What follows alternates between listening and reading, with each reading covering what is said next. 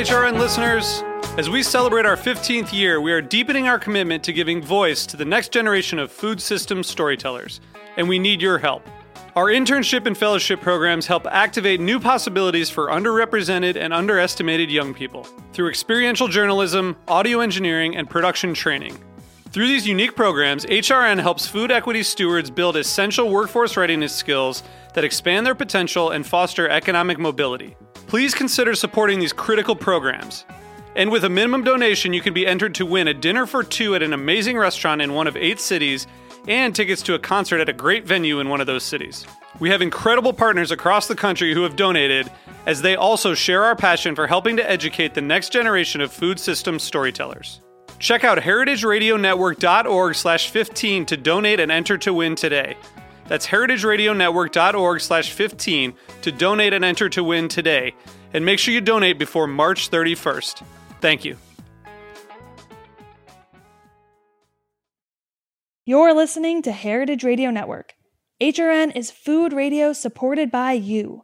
Learn more at heritageradionetwork.org. This episode is brought to you by 818 Tequila. Delicious and smooth tequila, made in harmony with the earth. 818 Tequila, imported by 818 Spirits, Manhasset, New York. 40% alcohol by volume. Drink responsibly. This episode is brought to you by Bento Box, a full-service marketing and commerce platform that helps restaurants get discovered, make more money, and engage their diners. Join over 8,000 restaurants already using Bento Box today to deliver better hospitality. Visit getbento.com/chef today to get your first month free. That's getbento.com/chef.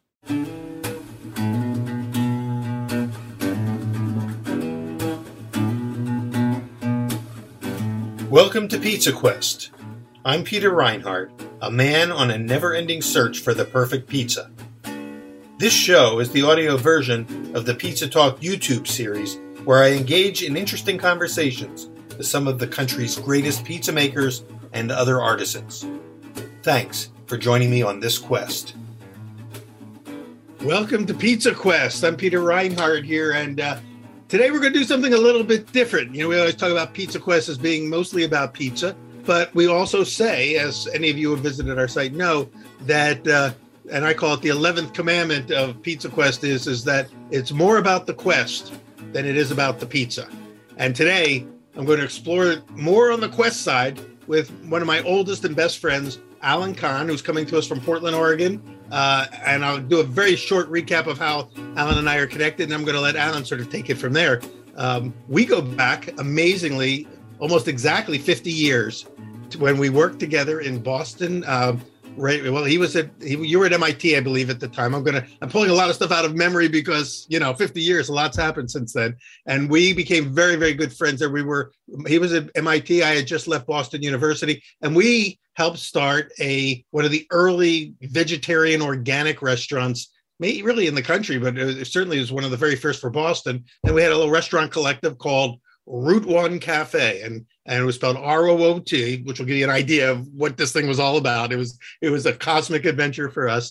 Route 1 Cafe was a gathering of kindred spirits who were, for lack of a better word, seekers, people who were all looking for some meaning in life, and we found it collectively through food, and the rest was history. Since then, we did a lot of things together, and then we all kind of went off on our different individual journeys. And today, after 50 years, and of course, Alan and I have stayed together throughout all this time. I feel like he's my brother from another mother. We have we've stayed in touch, but I want to give you a chance, Alan, to kind of help everybody hear a little bit about your journey from the restaurant days where we were, doing the vegetarian organic sprouts and all the stuff that was new and is now becoming very hot and trendy today, 50 years later. And then what happened after I went in my direction and you kind of continued on in yours? Fill us in. Yeah, very good.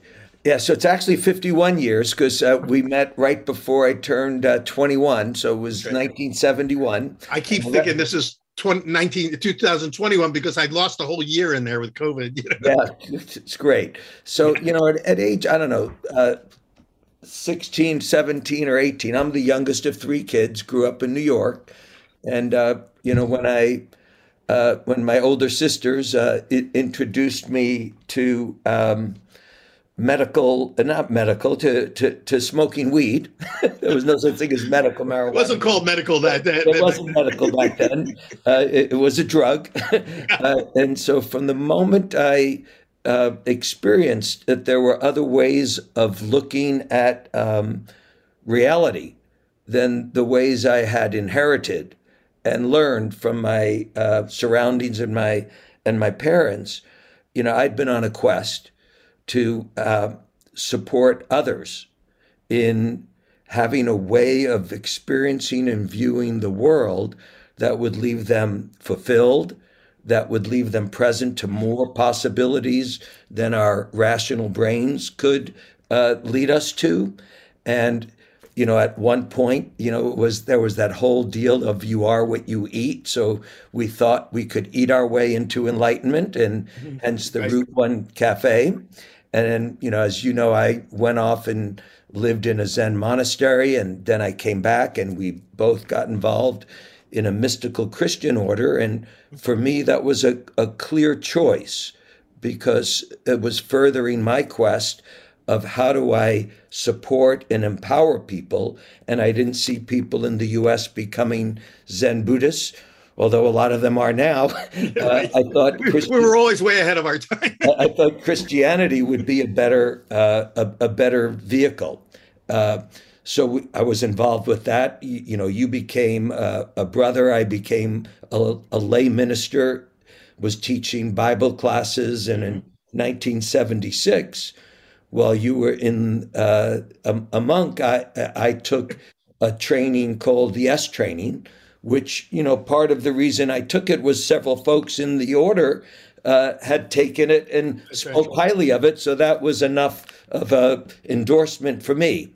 And when I sat in that program in December of 76, I said this approach to another way of viewing life, to a transformative way of viewing life was for me. So I eventually wound up working with that organization for 32 years, rose to near the top, led transformational programs around the world, coached people, developed leaders, designed programs, managed it. And in 2014, I left and decided to look at, I said, I'm starting my third chapter. What's the third act? Actually, not chapter, act. What's the third? I call it the same thing, my act 3, yeah. What's act 3? So I'm now 8 years into act 3. So you're 9 years ahead of me. I'm just starting my act 3 now. Yeah. Well, maybe you're going to live 10 years longer than me. So who knows? So now I'm coaching, consulting, designing trainings and programs, and continuing to fulfill that same urge I had that brought me to living in a Zen monastery, which is how do we make possibility available to others. Yeah. And one of the little catchphrases we have for Pizza Quest is a journey of self-discovery through pizza. And really self-discovery is the key, phrase there. And I think that's what brought you and I together right from the beginning. And in a sense, one of the reasons why we stayed in touch with each other and stayed close through all these years is that we've been on this parallel journey of self-discovery, but also driven to try to help other people find their self-discovery. So can you talk a little bit about some of the things that, aside from getting into the weeds of the seminars that you put on and everything, which you can't really recreate in a little Zoom thing like that, but talk about some of the principles that have guided you and the things, the life lessons that you've come away with. Great. At a certain point, I said, I want to come up with what are the underpinnings of what I'm offering. And I think I came up with 6. So the first one is no one is stuck being who they wound up being. We all wind up being a particular way. There's a certain genetics, there's cultural influence, societal influence, our gender. There's so many, but but we wind up, the neuroscientists, we wind up with brain patterns. And yet the neuroscientists tell us that there's plasticity, so we can create new patterns. So that's number one. So let me just make sure I'm clear about this. So what you're saying is no matter who we are and what we become at this moment, we're not stuck. We are not. The future, another way of saying it is the future is not all, I'm not a determinist. The future is not written.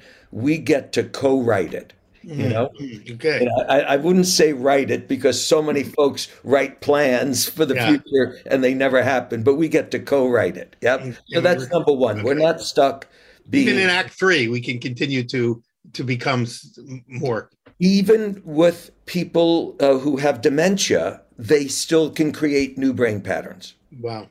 As long as our brain we are alive, new patterns are capable of being created. Awesome. So that's a great first premise. That's number one. Number two, none of us are related to reality the way that it is. Okay, that one's a little bit more abstract to me. None of us are related to reality, did you say? Yeah. None of us can perceive reality. We are perceiving reality. So we're perceiving it through our senses, through our experience, through our moods, but we're not related to reality as it is, which is why two people watch the same thing and come away with a different story. I see. So everybody's experiencing their own reality. Totally, and which we see nowadays, and everybody's claiming it's, and I don't even call it their own reality because I think that weakens what reality is. There is a reality out there, but we have no direct access to it except through our experience and our senses. All right. So now I'm hearing a little bit of that Zen background. Exactly. All right. Exactly. So by the way, I remember the day you went into that Zen monastery. I drove you there. I dropped you off. You and Shanti drove me there. Exactly. And even just throwing out the name of our close and dear friend Shanti already tells everybody where we were at back in 1972 or 3, whatever that year when we took you to the Zen Center in Rochester, New York. Exactly. Yeah. So another principle, so that's principle 2. Another principle is that a human being is not their thoughts, their views, their feelings, their body sensations, their history, their actions, their possessions, or anything else. What are they? Good question. Hey, that's my best thing. I get to ask questions.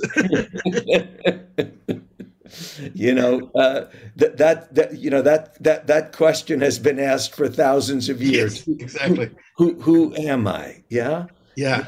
And even in theology, there's a whole theology built on what reality is not, as opposed to God is not this, God is not that, as opposed to trying to say what God is. Yeah. And as you know, great questions are much better than great answers. Yeah. So to live in the question, who am I? Not like, I don't know who I am, but like an inquiry. Who am I? Yeah. Is a real opening. Who am I going to be today?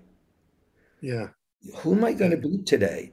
So, a third principle is it's possible, or fourth, I guess, it's possible to live our lives as our speaking. As our speaking. So as our, words create. I say. Old Testament, New Testament, either one. In the beginning was the Word. Or how did God create? God spoke. So we get to create. We get to create our future through our speaking first. First, so we can articulate. We can actually create our reality and our future by actually finding the right words, or just saying. Well, a few different things. There's that sort of speech act that creates is called declaration. So there's description, and then there's declaration. Okay. Mostly what we're doing with our speaking is describing. But then we get stuck with what we describe. So when we say to ourselves, I'm so dumb. Are we describing or creating, or are we doing both? Both. Yeah. Right. Right. At this very same time, without being present to how much power our speaking has. Okay. Okay. I'm getting into focus here with this now. Yeah. Yeah. So if you say that, our country, this country, the United States, maybe there's people listening from other countries, the founding document is the Declaration of Independence. Those folks, they were all men at that time, unfortunately, but that's the way it was. We say all men are created equal. That's a declaration. There was no evidence of that. Right. Even after they said it, though. So they are declaring, they are creating a future, which then we either live consistent with or not. Yeah. They declared a future that totally changed the world, but we're still spending 200 years later, we're still trying to catch up to that declaration. And that's what's powerful about a declaration, if you're committed to walking your talk.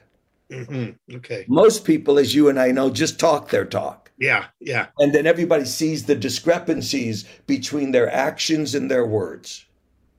And we get scared. Right. Our brains are wired to detect inauthenticity. So when we're in the presence of someone who's bullshitting, maybe that should be bleeped out, or someone, our brains sense whether people are authentic or not, because they're wired to help us survive. So we sense, and as someone who did a fair share of just talk that I wasn't embodying or walking, I know we're capable of both. So it sounds like, if I can just connect the dot here, then that this idea of authenticity is a very important concept right there. Completely impossible to live an invented life, a created life, a created future without having authenticity. Impossible. So our words can create a future, and then it's up to us. The two words are authenticity and integrity. Will we honor ourselves as our word? So a lot of what I do with individuals now, and companies and teams and couples, is I have them create a future. You could call it a mission, or or a purpose, or an intention, or for an individual, a calling. So my mission, my calling, my purpose is all hearts are full, all beings are enlightened. And so in other words, you're declaring that is your mission. I'm declaring that that's who I am. That's who you are. I am who I say I am. So that's who I am. Then it's up to me at every moment to hold myself accountable for, am I acting true to my mission, to my purpose? And if I'm not, and I'm not always, I correct. I correct. Yeah. Hopefully I get aware of it quicker and quicker and quicker, and intervene and correct, clean up the mess that I made, and get back on the quest that I'm on, which is to stay true to my purpose 24/7, even in my dreams.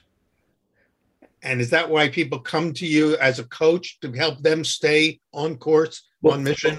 For many, it's to first create a mission or a purpose, because most people, this is going to sound terrible, and it is, the only reason they wake up in the morning is because they didn't die in their sleep.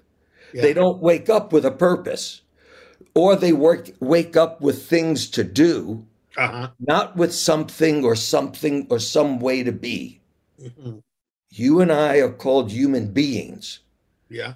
And yet we've never taken courses, well, you have probably, in being. We've taken courses in doing, not being. There you go. I think the more accurate name for us is we're human doings. Yeah. And so part of your work is to help people get back in touch with the being part. The being. What is the being of human being?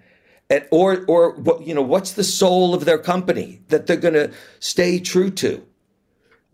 Yeah. So you actually will work with groups and companies and businesses as well as individuals. Large, Try to help them find that. large companies, medium-sized companies, leaders, and or right now, I'm in the same stage of my life that you are, age-wise, Peter.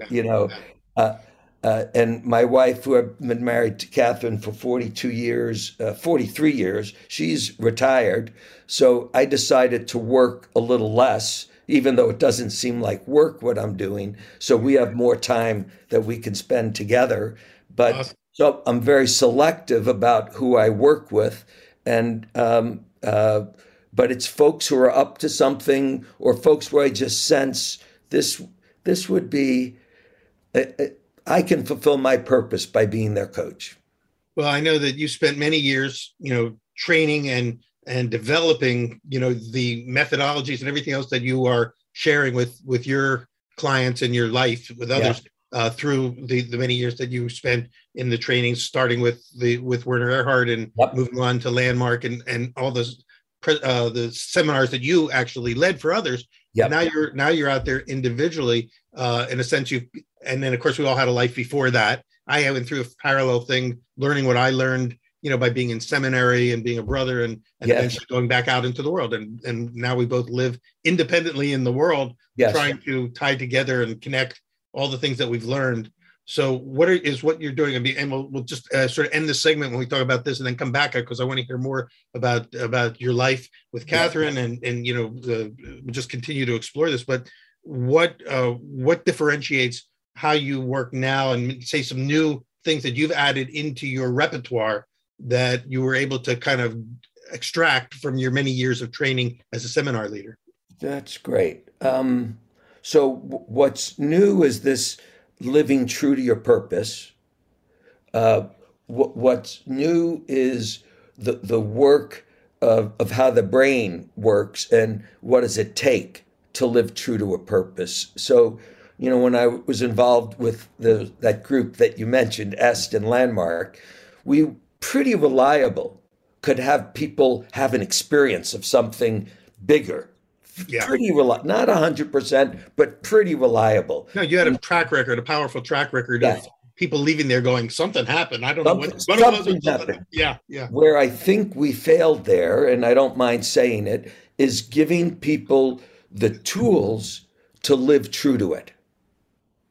So we kept having them want to come back for more, for another experience, rather than giving them the tools to live it. And in my view, and the view of neuroscientists, which is shaped by three things to create sustainable change. Mm-hmm. Just three. One is a desire to, a wanting to, an intention to, something like that. And you and I know that just having intention is not enough, which is why the road to hell is paved with good intentions. Yeah. But certainly there have been, what would you call them, transformation speakers who have built their entire career on the intention side. Just intention. Yeah. The second is rituals, practices, actions. Uh-huh. This is where that, authenticity. What are the rituals, practices? Because every time you repeat an action, that neural pathway is getting strengthened. I see.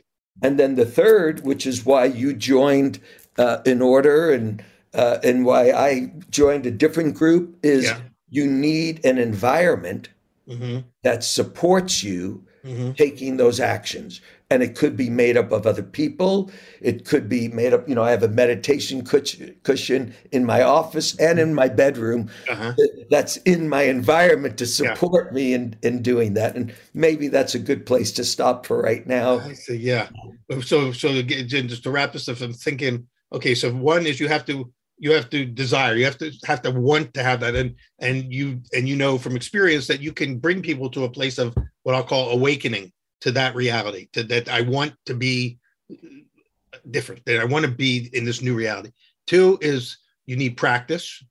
Practice, ritual, action. All three are saying the same thing. Way to create patterns and establish the new grooves in your being to Otherwise, you are just a legend in your own mind. Which is where a lot of people live. And then the third part is, I like this part because it kind of ties into what Pizza Quest has been all about, is that we recognize that there is this tribe of kindred spirits. I sometimes call them the pizza freaks or the fire freaks or the bread heads. We have many different tribes that we all kind of share our lives with, but that there's something that is in common that helps to support each of us on our individual journeys. Yeah.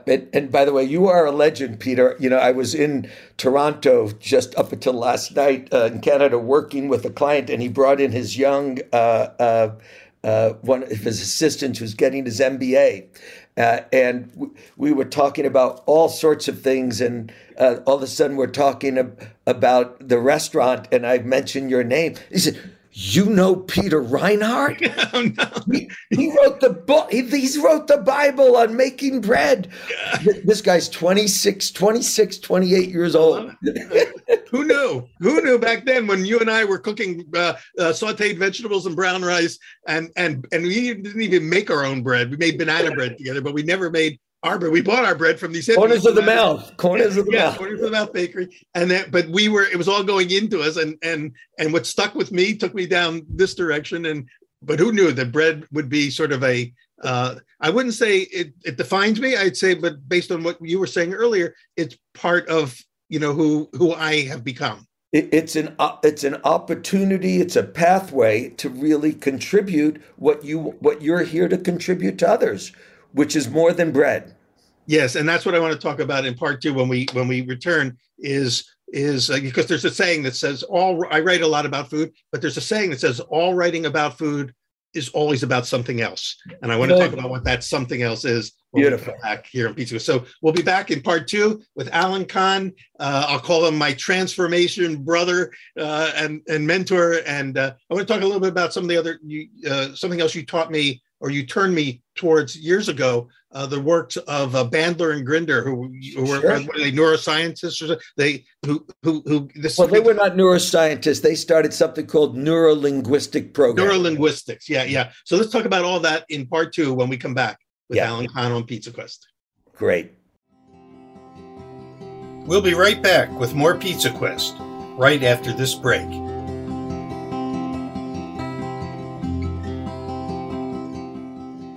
I'm Chava Periban, co-host of Agave Road Trip on HRN, here to talk about 818 Tequila. 818 creates their tequila using traditional methods at a family-owned and operated distillery in Jalisco, Mexico. From the blue agave they grow to their recycled glass bottle, 818 emphasizes the earth's importance in all they do. Their distillery runs on biomass and solar power, which means they don't rely as much on fossil fuels and are able to reduce their carbon footprint. Their labels, corks, and boxes are all certified by the Forest Stewardship Council as coming from sustainability managed forests. 818 is a proud member of 1% for the Planet, through which they support HRN as well as Sacred, my organization in Jalisco, where together we transform agave byproducts and water waste into adobe bricks that are donated to local infrastructure projects, like a local library in Zapotitlan de Vadillo. Visit drink818.com to learn more about their sustainability efforts and find 818 near you. 818 has been part of so many magical nights for me, and I hope you enjoy it as much as I do. 818 Tequila, imported by 818 Spirits, Manhasset, New York. 40% alcohol by volume. Drink responsibly.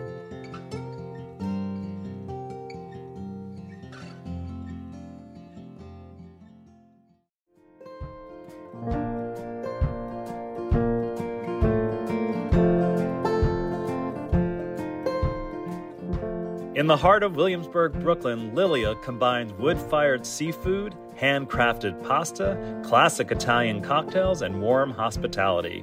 Since 2016, it's been celebrated as a neighborhood gathering place, bringing the best of Italy to New York City.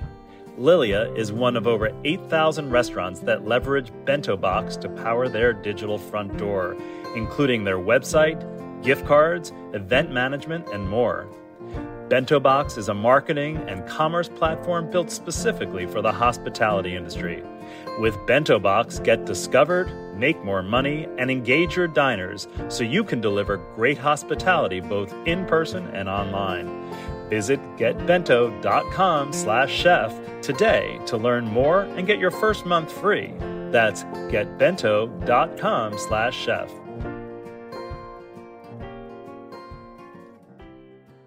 Welcome back to part 2 of Pizza Quest today and Pizza Talk with Alan Cahn, joining us from Portland, Oregon. Alan, we were talking about your work in helping people discover who they are and how to live their full life. But you mentioned, I think you said there were 6 principles, guiding principles that define sort of your methodology or your approach? Yeah, 6. And you know, it's interesting that you say discover, Peter, because, you know, I'm not sure what the right verb is for what I'm actually doing. And I tell people that. I don't know if they're discovering something that's already there because we're born with this inner sense of who we are, or if we're born tabula rasa, it's a blank canvas and they're creating who they are.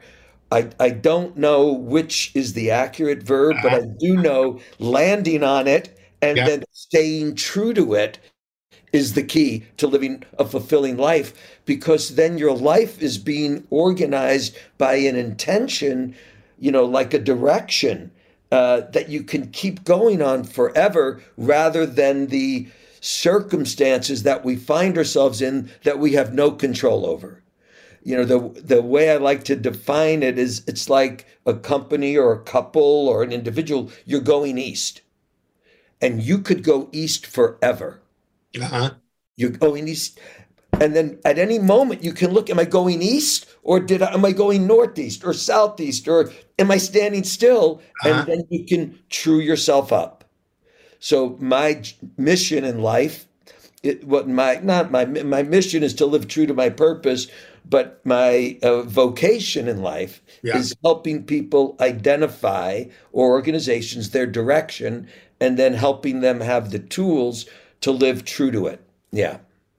So just to recap, what were those 6 guiding principles that you mentioned in part 1? They vary on the day. So right. Yeah. So with my memory, it always varies anyway. So when I originally created it, I liked the idea of 4 pillars. I called it the 4 pillars. A human being is not their thoughts, their views, their feelings, their body sensations, their history, their actions, their acquisitions, or anything else. They're not a thing. Human beings do not have direct access to reality. It's always filtered through our perceptions. Okay. One I didn't say earlier, but is fundamental. Our brains are always adding a narrative to everything that's going on, whether we're present or not. Often based on past experiences. Always based on past stuff. So we're always kind of playing catch up. We're never living in the moment then. Never. All right. And the 4th one, it's possible to live your life as your word. Right. And that's a very powerful concept. Yeah. So those are the 4 principles. Then some, what do you call things? Ancillary principles are no one. Given that, you can make some conclusions. No one is stuck being who they wound up being. That's right. We talked about who they wound up being. Yeah. So it's always possible to not just reinvent and recreate who we are, but to become who we our most authentic self. Yeah. You could say you and I are on a path of becoming. On a path of becoming. Well, that's pretty powerful. Very metaphysical, as well as I don't want to say metaphorical. It's metaphysical. And so I could see. I know from my own experiences and from knowing the kind of work that you've done in seminars and stuff, that you can bring people to that moment of aha, and I call awakening to the fact that it's not what I thought. It's not what I thought it was. I'm not who I thought I was. But then how do you keep people then, once they've had that awakening, how do you help them strengthen the muscles and the life patterns to actually experience it more and more in the moment? So it's so great. Everything you said is brilliant. As you know, you and I could have started a business together years ago. Sometimes I wish we had. Yeah, exactly. Well, we're still this. There's time, and it would have been great and fun. Yeah, it would be. It would have been fun. Well, you and I could get lost in how much fun we had back then and how we were always having that fun. Exactly. I'm vividly remembering some of the fun times right now. That's another podcast. Okay, so then we talked about three principles, right? Of fundamentals of change. One, having that intention. So some people have the aha experience. And I'm not putting anybody down, but my observation and then what do they go for? Let's create another aha experience. Yeah. Then let's create another one. They get addicted to the ahas. To the ahas rather than to the living of the aha. Okay, that's, I think, really important. Yeah. Yeah. So if to live those ahas, you need the intention, the desire, the wanting to live it. Mm-hmm. You need to then come up with practices, rituals. You had rituals in your community to keep you connected to what you were committed to staying connected to. Right. Whether, remembering I was leading a transformational program in Israel, and on the day off, before we had the completion session, I went with a dear friend to Egypt, and we went to the Sinai Desert. Uh-huh. And we're driving back just for one day. We flew there to a lot, negotiated with some Bedouin taxi drivers, which mean they had old jalopies, spent the day along the Red Sea, then negotiated with a driver to take us back to Israel to fly back to Tel Aviv. On the way back, this beautiful, could have come out of a movie. The sun is setting on one side, golden desert, the water's on the other side, narrow road, this guy's speeding, stops the car, takes out his prayer mat, and starts praying by the side of the car while we're sitting in the back seat. Okay, pretty cool. Comes back in, and I said to my friend, ask him, what was that like for him? And she asked him in Arabic, and he says, it was so important that I did that. He said, ever since you two got in the car, I'm thinking, I didn't charge you enough money. I'm going to have to drive back empty because no one's going to want to come back. I'm going to miss having dinner with my wife and my kids. This was a mistake. He said, the moment I prayed, I realized I was doing the will of Allah. Wow. And I said to myself, whoa. So those praying 5 times a day is the practice, the ritual to stay connected to that which is bigger than oneself. Yes. And you and I used to talk about, I think we talked about this, when church bells, people think they went off to tell you the time.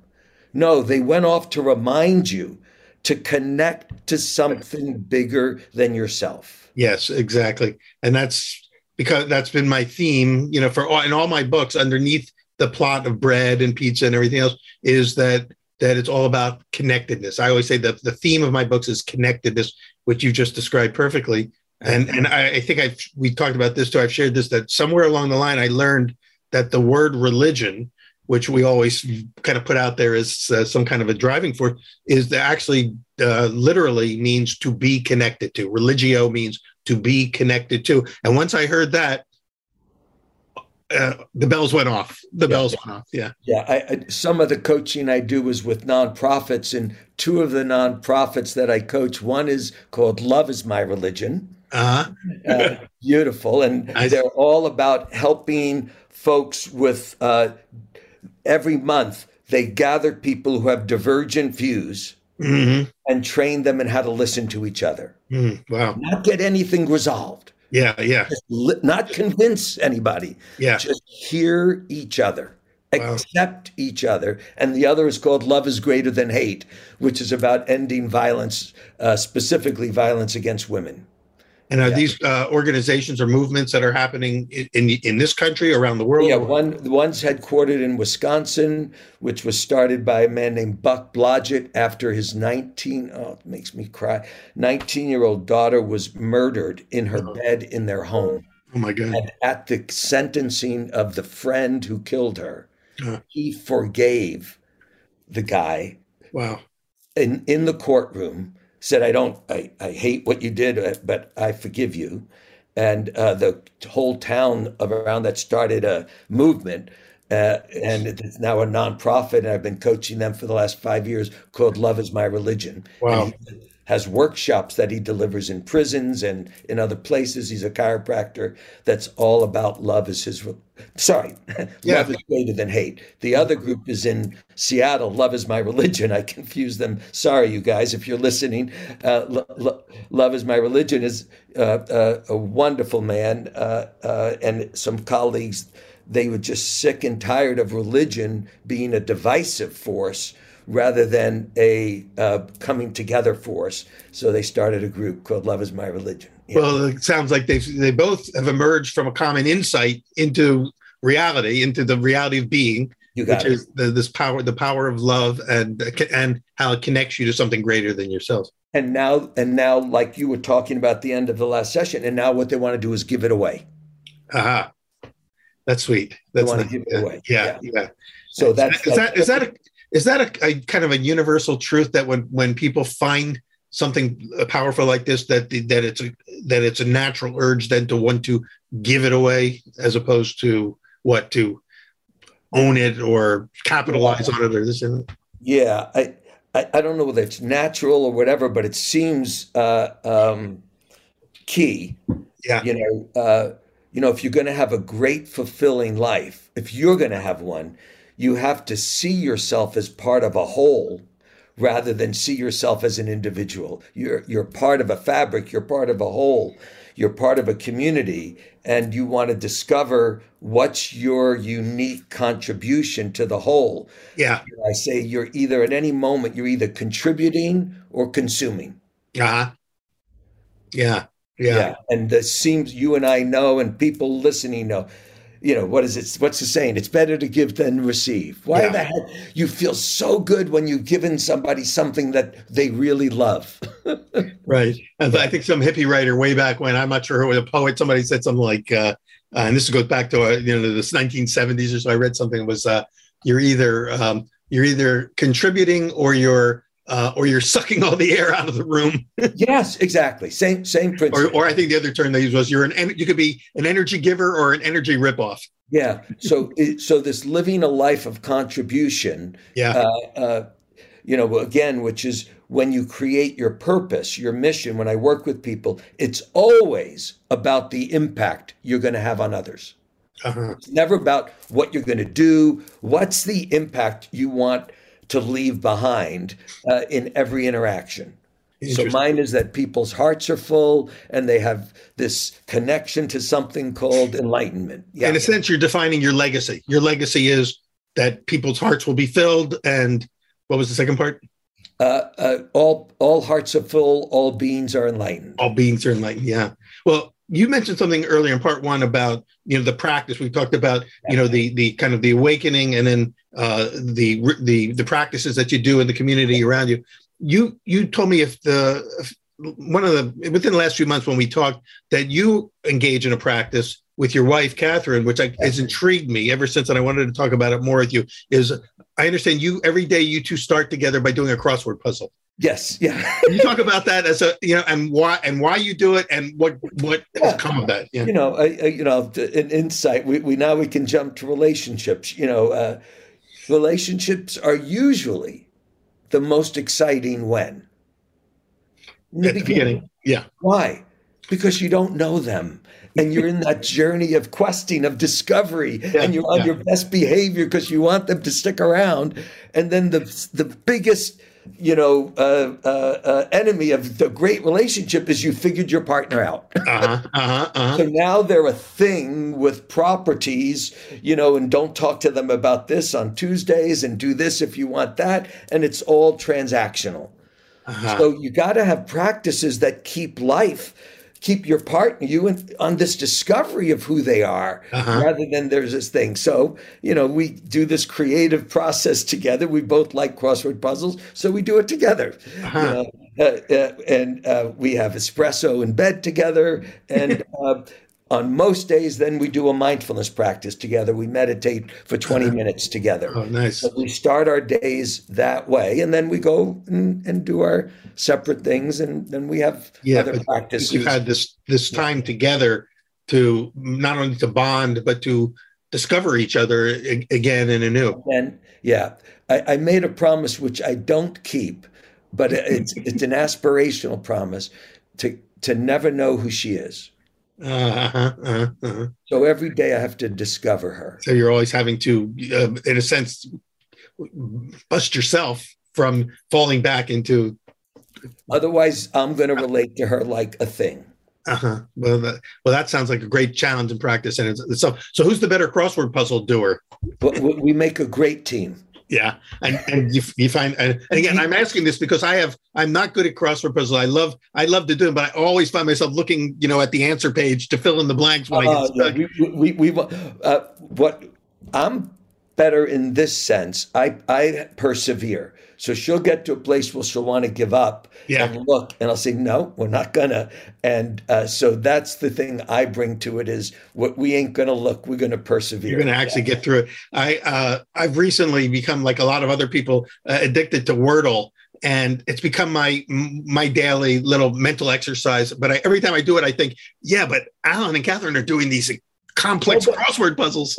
No, now let's get to the real heart of the spiritual path, Wordle. So, so again, community, Peter. So I'm in 3 different text streams where at the end of the Wordle, you can share your score. Oh. So I do that with Catherine, my daughter Rose, her husband Jonathan, and our 2 granddaughters. So there's 5 people, and as soon as we're done, we share the score. Then we do it with 2 of Catherine's sisters, a brother-in-law, and 6 of us. And then there's a guy who bakes amazing bread, Robert Sampson, amazing bread, and we share our scores every day. So there's something about community, So it's not just a mental exercise, but it's also community building. Yeah, exactly. Exactly. Interesting. And I haven't made that leap yet because I've gotten everyone except one time I figured it out, get there sooner or later. But I know some people do it, they're on the clock. They want to do it in a certain amount of time, etc. I don't do any of that, but I'm like you. I'm 100. I've done it. Let's look and see. I did it. Did you do it today? I did it today. And today I got there on the 4th.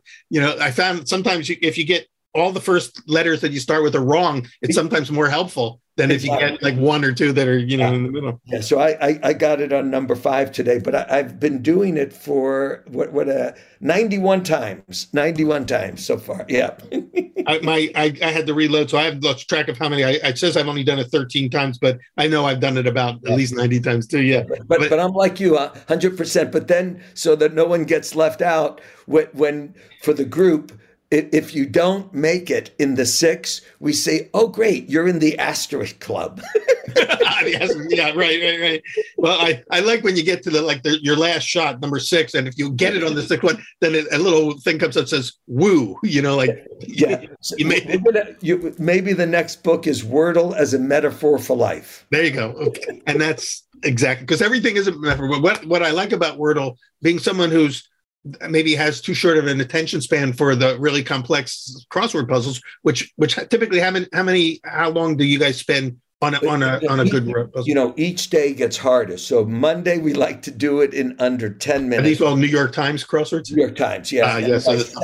Saturday. Most people think Sunday's the hardest, but it isn't. It's the biggest. Saturday is the hardest because it has the most white spaces, long words. Yeah.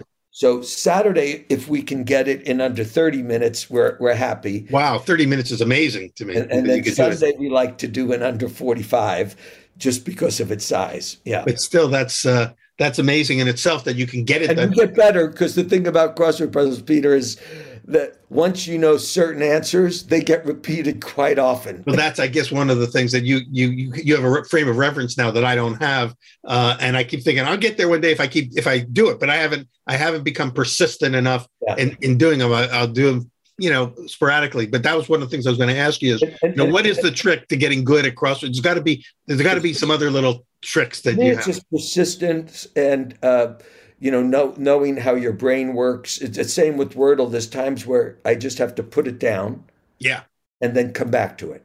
Yeah, I found that too. That if I get stuck like at level the third try, and if I come back an hour later, I'm looking like a new puzzle. You see something you didn't see. You didn't see. So how would you explain that from the standpoint of all your work with neurolinguistics and everything? What's going on there? You're changing your focus. So in my view, when you're focused on an outcome, you can be obsessed and your focus becomes narrower. When you can be with it and breathe into it, get on your mat. If that's your ritual, take some deep breaths, take some centering, you open up and you're accessing different parts of your brain. Well, that's funny that you said that because it makes sense, but also it triggered a memory of the very first day that you and I met in Boston at Route 1 when we were building it. It still was being built. Yes. And I showed up not knowing anybody there, and I had just received in the mail a package from a quote spiritual guru figure named Ram Dass, who many people, of course, we all know. Maybe this generation doesn't know, but I just gotten his first book. Be Here Now. Be Here Now, yeah, and then you also said and to be with, and I know that one of the gatherings that one of the communities that you were part of later on when we reconnected was you would call those gatherings a be with. A be with, yeah, but also one of my initial things in 1966, I think, was a be in. That's right. That's right. That's how the whole Summer of Love started, right, with be-ins. Well, it's funny because, again, I said earlier, we were way ahead of our time. These ideas have been around. And of course, they existed before the 60s and the 70s, but they're coming back, right? Do you sense that right now we're in kind of a new cycle of mindfulness is the rage. Yeah. Being present, being mindful is the rage. Having a purpose is the rage. Yeah. Having values that you live true to. Being there's so many folks who focused on wealth and then discovered that acquiring didn't equal being fulfilled. Yeah. So there's, techies going off for retreats where they're not allowed to get on their devices. Yeah.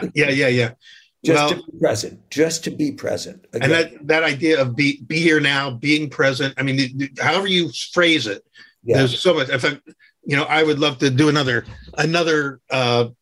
podcast with you and keep exploring these ideas. Maybe periodically get back and have sessions with the mentor here. My dad. I would love to play. I love playing with you, Peter, in any opportunity I get. When we get some of our pizza geniuses together there's a few that we have regularly. We call them the pizza yodis. Yes, and we refer them to the. Maybe you could be my be here now yodi. I'd love to meet your pizza peers. All right. Well, this has been really fabulous, and of course, always wonderful connecting and reliving things, but also talking about what can be. And so. Congratulations on all the work that you're continuing to do. We'll talk some more. I will hopefully see you when I get back out to Portland, or one way or another, our paths will always cross. I have another couple who's started a nonprofit called the World Bridge Foundation, and they they just moved to Asheville. Oh, real close. How far are you from Asheville? 2-hour drive. Okay, good. And I go out there at least once a year. So yeah, we should connect me with them. And then do you ever come out to speak with work with them in person? It's all been on Zoom so far. So, the Zoom has changed the world, hasn't it? Totally. And saved a lot on travel. But you also, and I'll end on this note, I know you did a lot of work in Israel. You were working trying to build bridges in Israel for peace and harmony. And one of our friends from Route One Days, yes, who I've also recently reconnected with, and you have as well. Yeah. As we all went off in our different directions, he started out, he was one of the people that helped me find my Christian path, but then later he returned to his Jewish path and moved to Israel and became a rabbi. And his name is now, it was Steve then, he's Shmaria now. Well, we're going to have him on. We're going to do a podcast with Shmaria, and we'll catch up. And then we're also talking about getting you and me and a few of the early Route One folks together for our own private little Zoom. Yeah. Perfect. All right. Alan, thanks so much. We'll see you again. And thank all of you for joining us for this unique, Quest version of Pizza Quest. Oh, I got to ask you before I leave, since it's Pizza Quest, where do you go for pizza in Portland? Do you have a couple favorite go-tos? I have lots of. One of them you introduced me to, a Pizza Shoals. Pizza Shoals, yeah, and that's one of our Yodis. Brian is one of our Yodis on the regular basis. And Ken's is phenomenal. Ken's, yeah. So I understand Ken has retired now. And just for a slice, there's Escape from New York Pizza on Northwest 23rd Avenue. And then there's another one that just opened 3 blocks from my house, Pizza Thief. When I come to Portland, we'll have to check out some of these places I haven't been to. I want to meet, we'll converge on a Pizza Quest while we continue to talk about the Quest. Exactly. That's great. Thanks so much, Alan. Love you. See you soon. Love you too. Bye-bye. Bye.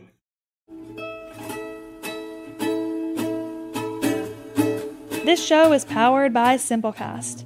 Thanks for listening to Heritage Radio Network, food radio supported by you. Keep in touch at heritageradionetwork.org/subscribe.